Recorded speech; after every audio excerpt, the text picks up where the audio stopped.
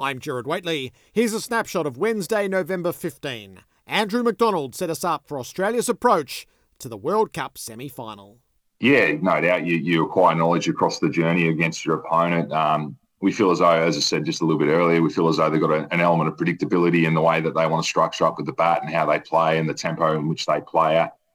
So there won't be too many surprises. We'll be no doubt firmly focused on what we can do and how we get the game on our terms. And if it's not to go on our terms, then we'll have some plans in place to be able to navigate through that. With the ball, they play five bowlers, so they're strong in terms of that. We expect that they'll play two spinners against us in Maharaj and Shamsi. So, as I said, both teams that will know each other really, really well. A lot of games in the lead-in. We had them in the second game of the World Cup where they got the points. We feel in that one that I think Pat said even afterwards that the toss may have had a bearing in that. We may have got that one fractionally wrong with the conditions. Second innings were much more difficult for batting. So whilst that game looked as though it might have been a little bit of a blowout, we feel as though conditions contributed to that as well. And we feel like we're much better placed now, and we've got our players in the form that we want. And I think it's a different team you'll see from our end. Swans Chief Executive Tom Harley told us why opening round is vital in the northern markets. Look, I think there's a number of things, Jared. There's clearly the opportunity off the back of, the NRL's foray into the US, and I know the round that we're playing, there's only the one game on the Thursday night, which is up in Newcastle. So we'll have Sydney to ourselves that night, and I think so from that point of view, we should be able to capture the audience. I think what the AFL have done really well is look at the four northern clubs, if you like, and look specifically at their opponents. And for us, it's Melbourne. It's a privilege to open the season, and we played our first game as the Sydney Swans in '82. That was the last time we actually had opening round against the Demons, and that was Barassi's famous quote with Healy off, Ellingworth on, and we played them in round one back in 1897. So there's some really nice history between the Swans and the D's. And we debated the merits of the northern exposure. Renee is in Heidelberg. Hello, Renee. Good morning. All these misery guts people, I don't know what they're going on about. Look, I'm a Collingwood member and still very proud of the win that we had.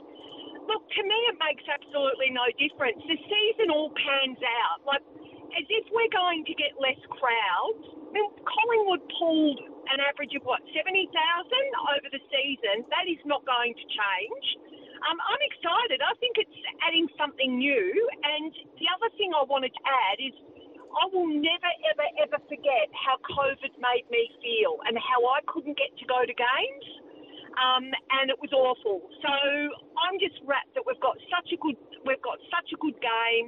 I can go to the games, and I'll just bring it on. I think they've done a great job, the AFL. Terrific, Renee. We'll enjoy our footy together. Zach is in Sydney. Welcome, Zach. Hello, Jared. I think people need to grow up with this fixturing over in Victoria. You don't understand how different the New South Wales market is to AFL here in Sydney. This is such a good idea. How was it fair that the Swans made the grand final in 2022 and we had to open up our season on the Gold Coast away in round one? That's momentum killer. I'll be there in March with my friends watching the Swans take on Melbourne for the opening night of this next season. I think that people just need to grow up and move on. It's going to be great here for New South Wales and Queensland. The market's different. There'll be a bonanza on television a week before the season would typically start. So it's not that something's being taken away. We're actually being given a little bit extra. Zach, enjoy it. Hopefully it has the impact that it needs to in those northern markets. Peter Blucher unpacked what's historically in each AFL draft. Here's 2021. This is going to be known as the Nick Dacos draft, the 2021 edition. Oh, there's no question of that. And we wonder that he was taken behind Horn Francis, Sam Darcy and Finn Callaghan. And yet he has played most games out of the 2021 draft. He's ahead of Nick Martin at Essendon. Most possessions, most votes in the Brownlow. He's the only All-Australian. He's the only premiership player.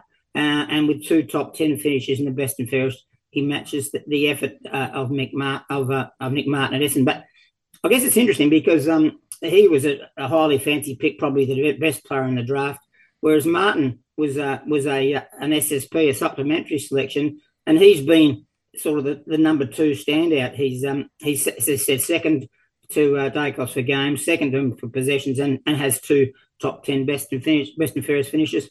I guess one of the great pickups has been Jai Amos, who finished 4th in the Rising Star in that year. Has jumped to the top of the goal kicking list for the 21 draftees after a quiet start in his first year. You got some honourable mentions? We have. I think there was a lot of talk this year about Mitch Owens, who picked 33 in the draft. He's 12th for games, 5th for goals, 12th for possessions, and was 3rd in the Rising Star. Nasiah Wanganeen-Miller, 3rd for games, 3rd for possessions, and 4th for Brownlow votes. And Brisbane's Darcy Wilmot. He's played 29 games in a row without a miss since his debut in the 22 finals. His 6 finals is a high for the draft out of his draft, and finished 10th in the Lions best and fairest. The interesting ones, there's a couple where the jury is still out, I reckon, out of this draft. Sam Darcy, and we all know he's going to be a very good player, but he's only played the 7 games. At pick 12, Josh Sin went to Port Adelaide. He's only played the 4 games. And we'll watch with interest Tom Brown at Richmond, just played 1 game. He debuted in the last game of the year. So, once again, talent coming from always through the draft. And Nick Martin stands as a clear bargain, but also pick 47, Marcus Windhager. Yeah, well, St Kilda have done really well out of this draft. Yeah. With Windhager, Wanganeen-Miller, who was pick 11, and Owens at 33. I mean, a good draft can really help set your club up, and I think that the Saints are going to do very well out of this one. And Chris Rogers assessed Victorian opener Marcus Harris after his first 100 of the season. Well, a return to form, first and foremost. When you're talking about a batter who he probably just hadn't spent a lot of time in the middle.